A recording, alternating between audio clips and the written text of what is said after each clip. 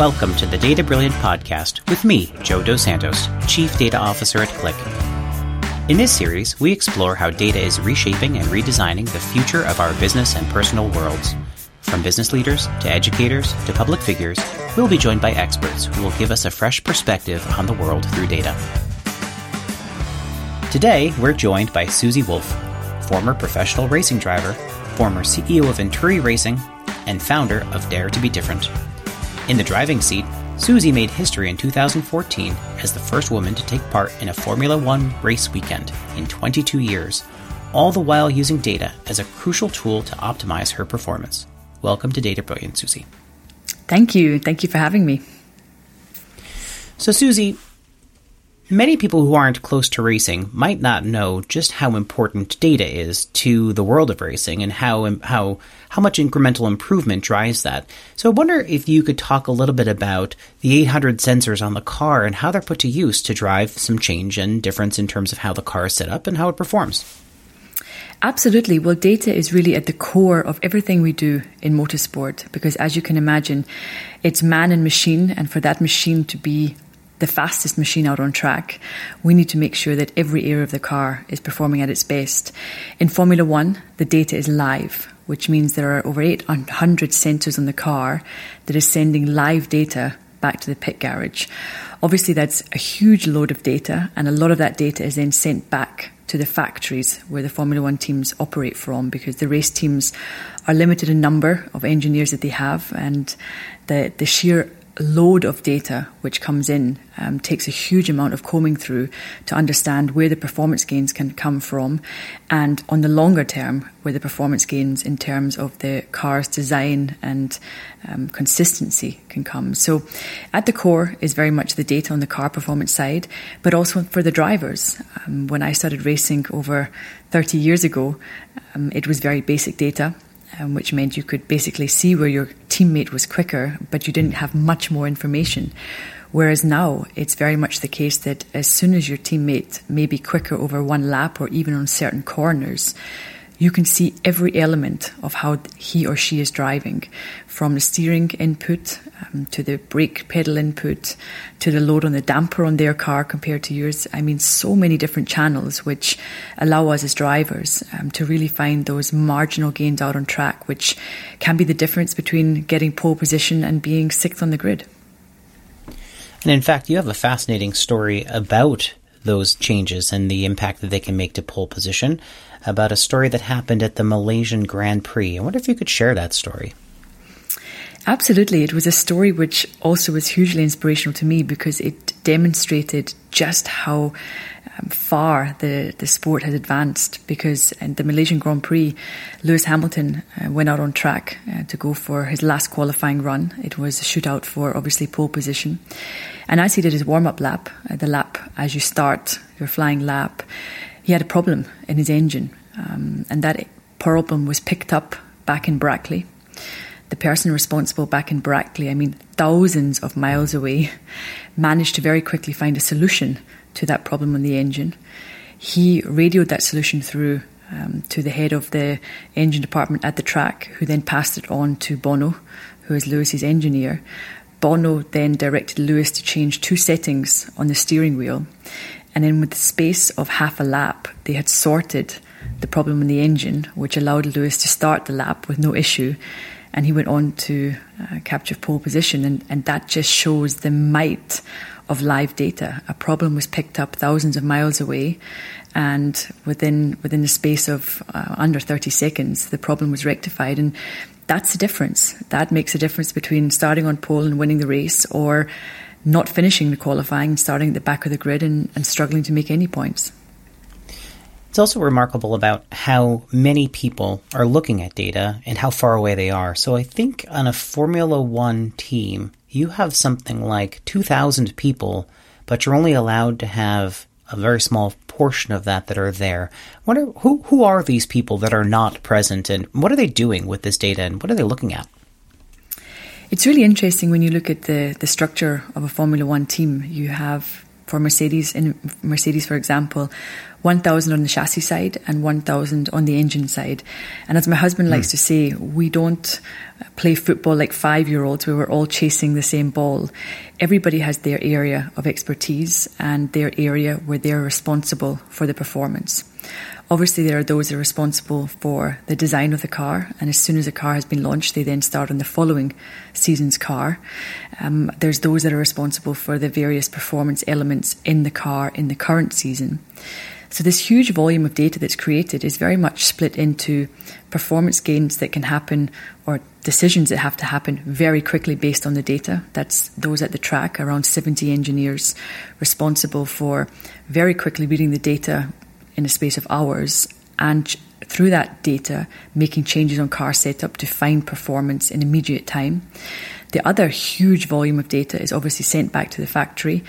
We have a simulator running 24 hours over a race weekend, so a driver can parallel sit in the simulator and try the data which is coming out of the race car, A, to check the correlation, but B, to also check if they can find performance in the setup, which can then be fed back the following morning to the track. So I'm making it sound quite complex, but there's basically a lot of people in very specialized areas that are digesting all the data, and it's up to them to find the performance from the data, because one element which also has to be taken into consideration is not getting lost in the data. Such vast amounts of data can also make it quite challenging not to get lost in all of the numbers.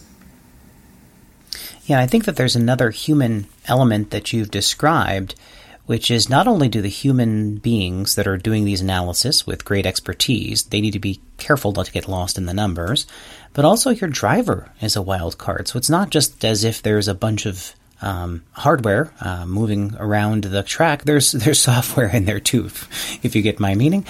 So what level of complexity does that human being introduce? Well, interestingly, the human being isn't even software, because the human being has emotions. The human being can have good days, have bad days. And that, if you would ask any engineer, they always say the driver is the one component they can't control. But of course, in Formula One, you have very, very talented drivers, drivers that are also able to bring a certain consistency every time that they jump into the car. But it's also quite a balancing act, because no matter what the data says, if a driver is not comfortable in a car, and I've had that instance in my own career where all of the numbers say you have the perfect setup, but if you don't feel confident in the car, if you don't feel like the car is braking properly or turning in well enough, we call it understeer or oversteer, you don't have the capabilities in the car of pushing that car to the limit and finding those last tenths of a second that can make the difference between winning a race or losing a race. And that's very much where the balancing act happens. You need to trust the data. The driver needs to rely on the data also for their own performance. But there has to also be an element of listening to the human and understanding that as much as the data can provide the right route and the right road to take, you still need to rely on the instincts of the driver, because they are the ones that have to go out on track and ultimately perform. Yeah, I think we often talk about something like this as the world of augmented and intelligence as opposed to artificial, which is machines and data can help a human being to become more human, and as opposed to becoming more like a machine. Have you had situations where you've been in a position to explain to the driver the conditions in the data? And how have you gotten to the point where there can be a better form of trust about that data, or quite the opposite? Have you used the driver's intuition to help you understand that the data isn't quite as interesting or useful as you thought? I think it's both, to be honest. When we had in this sport, we had a situation many years ago where testing was banned. And testing is obviously crucial in us finding the right setup in the car and finding that extra performance. So when testing was banned for cost-cutting reasons, all the teams started to build incredible and very complex simulators. They decided that the testing would happen digitally. But of course, those simulators can, to a certain degree, bring a huge amount of knowledge in terms of the data, but they need to be very well correlated. And that's a great challenge, because no matter all the data you feed in, the elements which have no data points, the weather, the temperature of the tires, all of those let's say, open elements make it very, very difficult for a simulator to be an exact correlation of what's happening on track. So I do think that the trust is built up by the correlation functioning, that the simulator actually brings performance. And that has, in many instances, been the case where the input from the simulator driver has added to performance on track. So that obviously creates a huge amount of trust from the driver and from the team.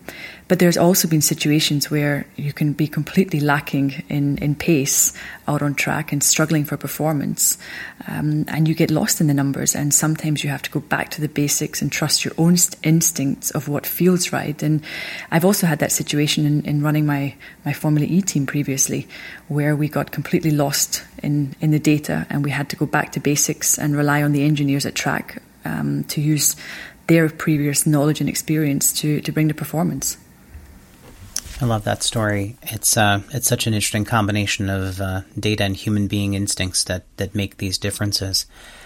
I wonder if you could point out some changes. You mentioned how important it is in Formula One that these data changes are coming to you in real time.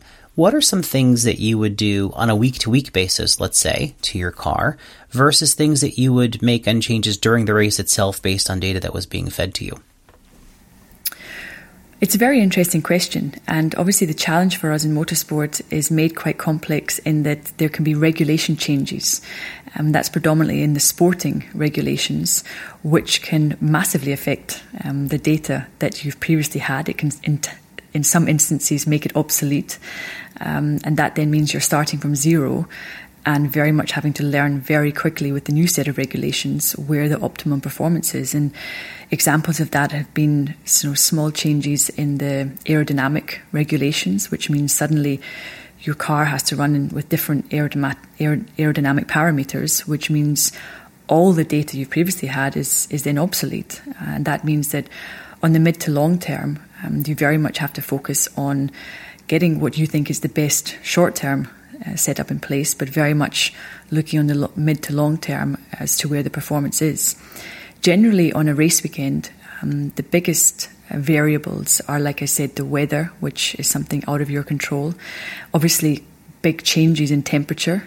If you're running in a session at midday compared to later in the day, it's incredible what difference air temperature and track temperature can make to the performance of the tyres. And all of these things, obviously you can try and factor them in, but you can't always be prepared for every eventuality. So you need to be able to take quick decisions, and you need to sometimes be able to foresee what the challenges could be. And obviously that comes down a lot to experience built up over many, many years in the industry, where you start to understand what can be thrown at you on the short term, but also the mid to long term.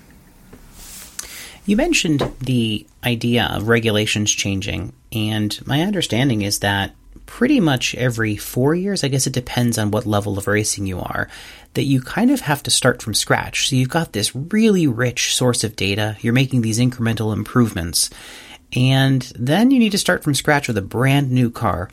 And I've heard you say that the emphasis shifts quickly to agility and your ability to make good decisions quickly, probably fail fast, make some decisions. I wonder if you could talk about what that's like when you have to start from scratch. It's a great challenge, and one that can sometimes be a little bit frustrating because, for example, in Formula E, we came off the back last season having fought for the World Championship. We lost it by 20 points, but we were in a situation where it was our fourth year with that car and with that power unit, and we had simply maximised our performance. We had found a consistency, we had found a base setup which was working very well, and we were fighting for podiums every race weekend. Suddenly the season ended, that car was going into retirement, would become obsolete, and we were given our new cars with our new set of regulations, and it's very much a case of really forgetting everything in the past and coming with fresh eyes and looking at the new car as simply a fresh challenge. And it's quite interesting because in this sport, particularly in the Formula E paddock, there are certain teams that are known for being quick out of the box. And in that terminology, we mean they have a quick understanding of a new car, and that enables them to get a big advantage early in the season because they've simply found the areas that make the biggest difference difference to performance. And that's very much in all of the technical meetings we will do before a big regulation change. We'll figure out, okay, what areas of this new car, which area do we think is going to have the biggest impact on performance? On the last car, it was the brake-by-wire system. It was something completely new, and actually the team which got on top of that the quickest went on to win the championship 2 years in a row. So it's very much about figuring out which area is going to bring that performance, and then slowly but surely you work down all the different areas of the car. By year 3 and 4, you're looking at very, very small marginal gains. But the big learning has to happen quickly, because if you get left behind, it's very, very difficult to catch up as a team. And is your data collection approach different at that point? Or is your investigation a little bit different? Or are you still relying on the same kinds of data and the same people?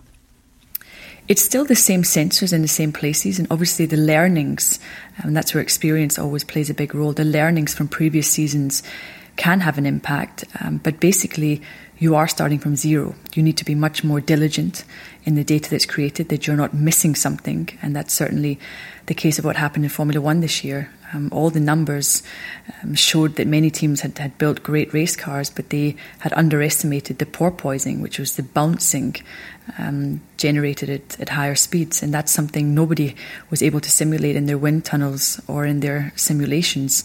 So then it became very much a race as to who could get that under control the quickest. And that does mean you need to be quite open with your thinking. You need to sometimes disregard what's happened in the past and say, okay, this is a new problem.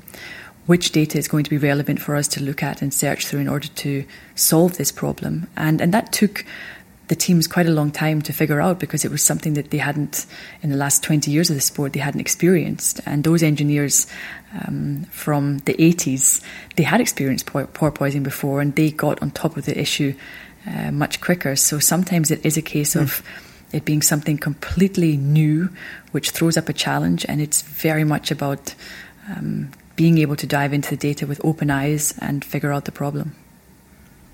That's a fascinating insight. I think that professionally people have the same kind of situations in which there are these newfangled techniques, there are new ways of looking at things, and sometimes you are relying on experience of people who have been there and seen these things the longest. That is actually the thing that'll get you there fastest. So it's not necessarily the data, it's your institutional knowledge and the combination of your data and your human instincts. It definitely is. And, when you look at a motorsport team, what does a team really come down to? It doesn't come down to the quality of the data that your car generates, because a well-run team, every team will create the same data, obviously depending on the small variations between the cars. What makes a difference are the humans that are being employed to read the data, digest the data, and make decisions based on the data. And that's something which definitely can't be underestimated. Like we touched on before, data is hugely valuable, but even more valuable are the humans that are reading and digesting the data, because they are the ones that ultimately need to make a decision. And my husband always loves to say, data's great, but data doesn't take decisions. That's where you definitely need the knowledge in-house, and the experience is a huge advantage for those engineers that are making the decisions. Susie, there are a lot of parallels between your world of racing and the business world. I wonder if you could call out some specific examples of areas in which you've had to focus that have really been helpful to you as a professional that might be of interest to other professionals that might be listening. I think particularly in the world of motorsport, our way of doing business has changed massively in the last 2 years. There was an old saying, the more you spend, the faster you go, which was very much the case in our sport. But through the introduction of cost caps, which very much limit the amount the team is allowed to spend, we have become people that have to be hugely efficient. We need to analyse exactly which area brings performance, because that area obviously can get expenditure, and we need to make sure that the organisation is being run with huge efficiencies, because in the past the efficiencies weren't as important, because you could simply put a lot of time and energy into each area of the car. So that's really meant that the data has driven us to finding out which areas bring the most performance, and it's become financial engineering.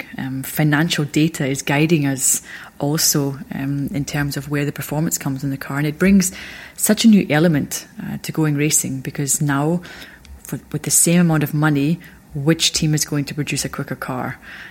In the past, the expenditure has always been open, which meant which group of engineers are simply going to build and design the fastest car.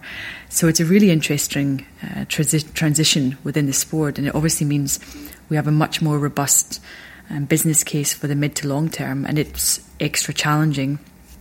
But also, I think, in this economic climate, having a limit on what you can spend is something which I think is good for the sport. So I think a lot of parallels that can cross over. Obviously, that balance between on-track performance and financial success needs to always be accounted for.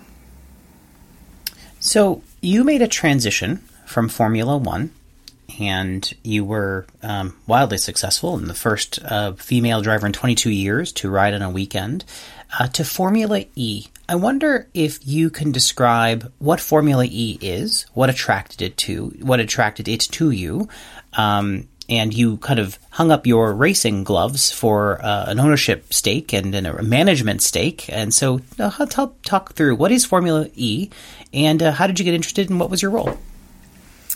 It's actually a very funny story, because I was one of the cynics. At the very beginning of Formula E, I was approached by a team to race for them. And at that time, I was already a test driver in Formula One. And I said, no way, I'm not interested. And then 4 years down the line, I got a phone call from a gentleman that I'd known previously, Gildo Pastor. And he said, what about coming to run my Formula E team for me? And I said, Formula E, that's never going to function, Gildo. I was one of the cynics, but because at that point, Dieselgate hadn't happened. So the electrification of the automotive industry hadn't really picked up momentum. But Gildo was quite persistent. He kept calling and eventually said, look, just come to New York and watch a race. And I remember distinctly standing in the middle of a racetrack in Brooklyn. I could see the Statue of Liberty. And there was electric racing cars driving around. And at that moment, I thought, okay, I think this has something. This definitely has something. Of course, at home, I was hearing the murmurs that Daimler, the parent company of Mercedes-Benz, were very much focused on electrification in their future business. And I had the opportunity to enter Formula E with Gildo. The Formula E cars are all electric. The championship races in city centres. So we really bring racing to the people. We don't expect people to travel out to a track in the middle of nowhere. We very much bring and showcase the electric technology into city centres. It's a one-day event. They build up the track just for one day. And for me, I think what also compelled me to join is the fact that we were racing with a purpose. We were attracting new audiences. We were showcasing a new technology that would be the future of the automotive industry. And we were the exciting young startup. Formula One has been around for more than 60 years, and Formula E is just entering its 9th year. So for me, it was a very exciting environment to be in. I loved what we stood for. We were racing with purpose, like I mentioned. And obviously that sustainability story has become such a big topic for all of business. And I think it's something which I'm also passionate about. Being a mother, I want to leave this planet in a good place for the next generations. And so from a mechanics perspective, for people not familiar with Formula E, do you have to recharge the car during the race or instead of refueling? Or what are the rules? Are there hybrids that are allowed? Like, what are the rules that govern Formula E?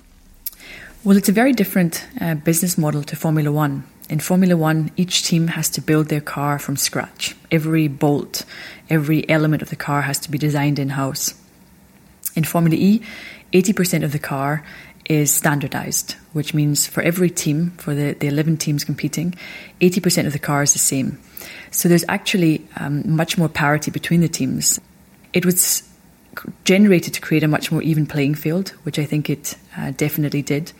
To your point, no, we did a race on one battery, and it was very much the challenge of how best to use the energy we had. Every car had the same amount of energy because the batteries were standardized. Formula E promoters didn't want to create a battery race, so all the batteries were the same in every car. But the real element where performance was gained was in the strategy. when did we use our energy? Did we attack early on in the race? Did we attack late in the race? Could we save energy in the slipstream of the car ahead? And that's where we would spend days on our simulator going through all the software to create the optimum race. And it was up to the drivers in the car to really execute what we believed was the most advantageous strategy. And that was a part that I loved because it was very dynamic during a race. If we made a bad start, we sometimes had to change the strategy. If we made a good start, we obviously were able to save energy. And that was one element of the racing which I really enjoyed. We didn't, on the Gen 2 cars, have any recharging. But in the new cars, which will hit the road in December, they will have a recharging element during the race. It's fascinating. So how did you get into racing? My understanding is that you were born in a small town in Scotland, known more for its, not at least by us Americans, for its output of Scotch, which I'm happy that to help your local economy there, and that your dad owned a motorcycle shop. So how did you get into racing? There's quite a strong history of racing in Scotland, alongside, obviously, its great whiskey. But yes, like you rightly said, my dad had a motorbike shop, so I had a little motorbike from the age of 2. I was one of those very competitive little girls that loved speed. I loved the adrenaline.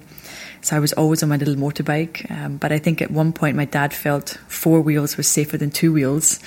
And he bought me a kart for my 8th birthday.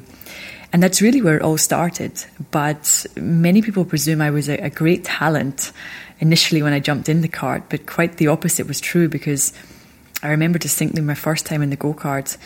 I got out on track and everyone was much quicker than me flying past, and they were kind of bumping me as they were going past. And I came back into the pits, the paddock area, and I said to my dad, I definitely don't like that out there. They're much quicker. They're kind of pushing me as they're going past. And my dad said, we got 2 options now. We can put the cart back in the truck and head home. It's no problem. Or you go back out there and you simply try and go faster. And when they push you, you're going to push them back twice as hard.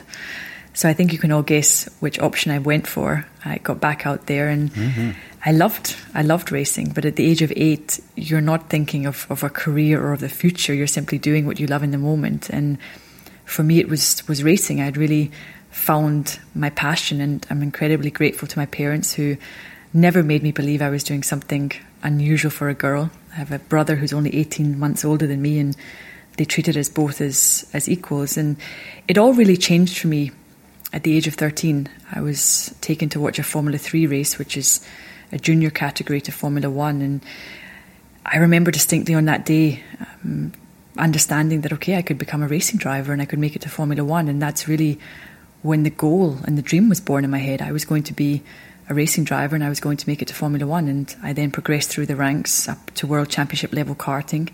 I was ranked 15th in the world. I then progressed to Formula Renault, was a British Young Driver of the Year finalist, and then I made it to Formula 3. I unfortunately broke my ankle and had a very tough year out.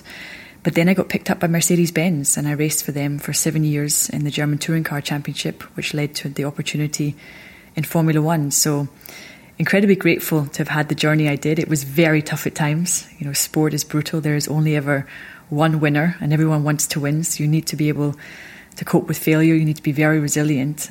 But I got to do something I loved for a long time. So I'm very grateful. So I wonder if you could describe the process of how you decided what you wanted to do after your racing, and how you got into leadership, and how your notions of what racing is like are different as a leader as opposed to the person behind the wheel. Well, when I stopped racing, I was pretty sure I wouldn't move into the business world of motorsport. I had studied international business at university, but obviously stopped before I graduated to focus on being a racing driver. But I was sure I wanted to enter the business world. By that time, my husband was a multiple world champion with Mercedes in Formula 1. I knew I didn't want to work for him. Didn't think that would be very constructive for our marriage. But I also knew I didn't want to work for a competing team to Mercedes. So I very much looked at different opportunities. I looked at a fashion investment because we have an investment office in the family office. I looked at fashion. I looked at wellness. Very sure it wouldn't be in motorsport, but of course, the opportunity came in Formula E, and it felt right. I'm someone that relies a lot on my gut feeling, and obviously I was very lucky to have watched my husband become world champion in Formula One, so I had a very good feeling of what it took and what the challenges were, and I believed that I could take on the challenge. And it was tough initially, very tough, because the team I joined was last. They were struggling for sponsors, they were struggling for on-track performance, and I told my business partner, give me 3 years. I need 3 years to turn this around. Don't set your expectations too high before that period of time. But we won a race in our first year, and then of course we just steadily got better year on year, and I learned an incredible amount on that journey and was lucky to work with some very, very talented people, and we created a great team that trusted each other, had open communication, and in the end had energy. And many people try to ask me, well, what do you mean they had energy? And it's sometimes difficult to pinpoint in an organisation, in a team, or especially in a sporting team, but when everyone is chasing the same goal, when everyone has belief in each other, when you have momentum behind you, I'm a great believer that energy that it creates can go on to help you achieve a lot of success. You said something really interesting, which is that you are a person that relies a lot on your gut instincts. And I feel like a lot of times people will think of gut instincts and data analysis being antithetical to each other, right? You are either a gut person or you're a data person, but you can't be in between. I would guess that you disagree with that position. I definitely disagree with that position, because I think in the end, the basis of everything we do in this sport, it has to come down to the data, because at the core of any race team, although we're a business, we need to perform out on track. And to perform means you need to be able to digest the data and learn from the data quickly and make decisions based on the data quickly. You will never take a decision in this sport without having the data to back you up. And even on the business perspective, I'm sure for a lot of listeners, you take business decisions based on the numbers. It may be the financial numbers which guide the way your business will progress. For us, on track, it's the numbers coming from the data, the cars that's been created out on track. But from a business perspective, the numbers and the data still had to add up to show that we were on the right track. So I do believe in gut feeling in terms of the bigger decisions, in terms of your, let's say, long-term strategy. But we very much rely on data for the day-to-day and the short-term goals. So you right now have started to really embrace some of the ideas around diversity in sport. You've created Dare to Be Different, which is an organization that's really emphasizing participation of females in particular in racing. I wonder if you could tell us a little bit about Dare to Be Different, what it is trying to achieve, and how that's going. Well, when I hung up my helmet in 2015, I was very sure that I wanted to give something back. I'm a great believer in karma. If you take, you have to give back.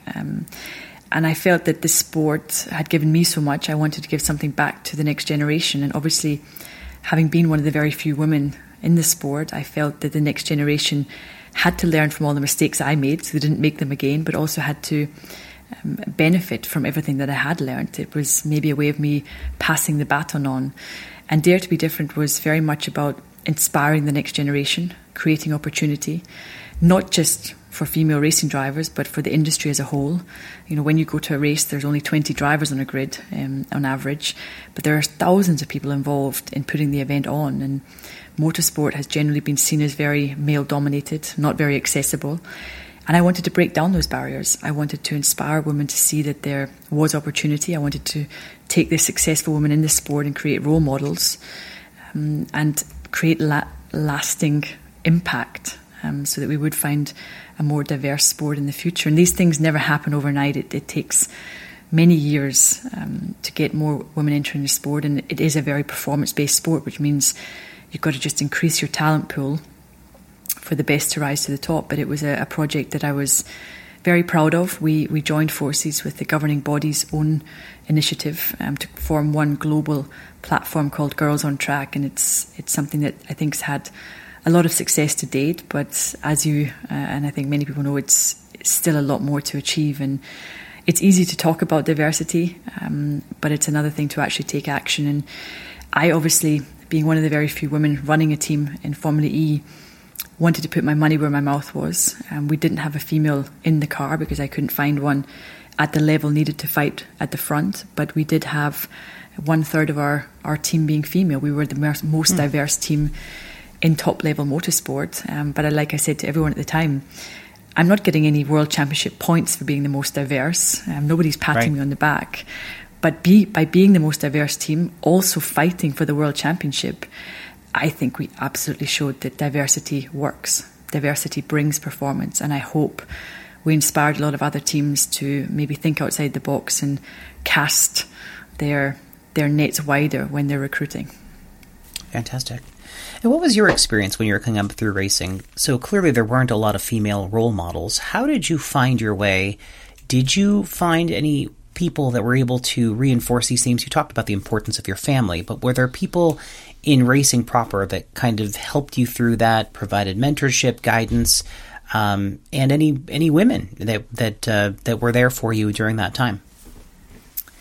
There were many people that helped me along the journey, and I had some great female role models in my life. Both my grandparents were very strong, independent women, my mother.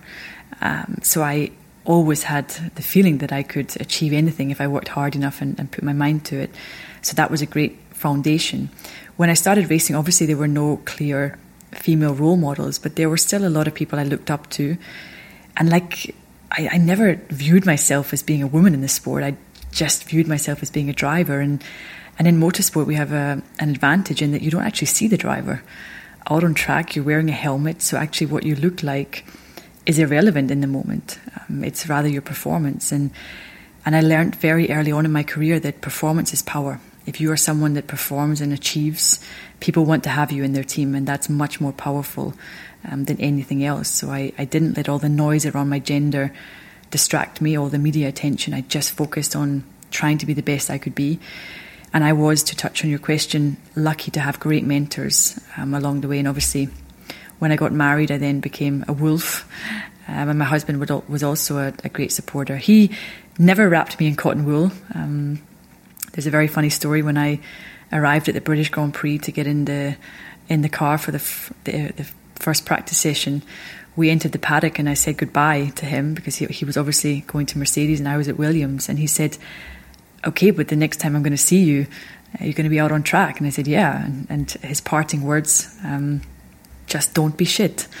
And I'm apologising for swearing on this podcast, but he was very to the point because he knew for me to succeed in this environment, I was going to have to be good, very good. That's fantastic. So as we start to wrap this up, I wonder if you could give us a few thoughts in terms of how data has shifted in terms of its importance to the world and to the sport of racing. How important data has come in our sport of motorsport has been enormous in the past years. The amount that we can now tell from a racing car based on the data is night and day difference to before. And I think the era where it really started to change was the Michael Schumacher era. He brought a level of professionalism into the sport, which has really carried on and only gained momentum. And you sometimes see these drivers arriving and you think, okay, they just rock up and jump in the car and drive. But believe me, having worked with some of the best and been teammates of some of the best, there's a lot of hard work in the background. There's many hours spent poring over the data, trying to find those last milliseconds of performance, because that can make the difference between winning a race and not, and also winning a world championship or not. So we spend huge amounts of time as drivers, particularly because track time is so limited. We spend a lot of time in simulators away from the track.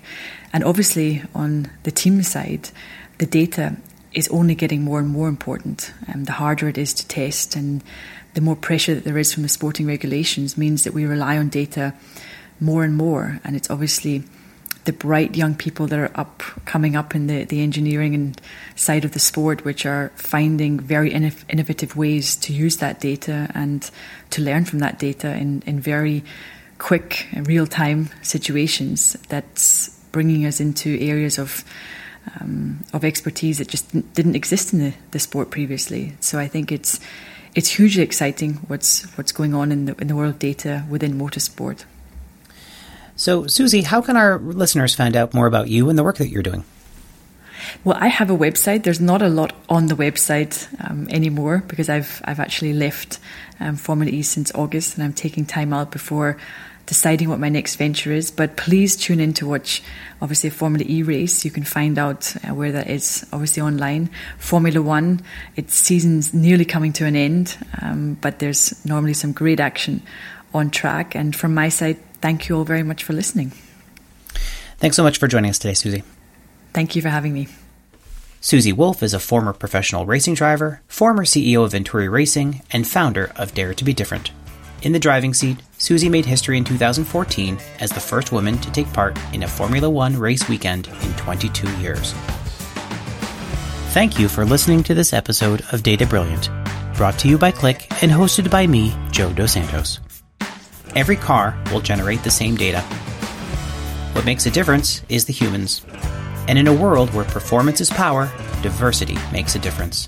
Thank you, Susie Wolff, for reminding us that data does not make decisions, but people do, and the creation of a diverse team that can blend rich information, agile thinking, and strong communication culture will lead to a lot of time spent on the podium. Think about the importance of having and acting on good data in your life and in your organization to discover how you can solve your most complex data challenges with a real-time, active intelligence analytics data pipeline that generates better insights and more value from your data. Visit Click.com. That's QLIK.com.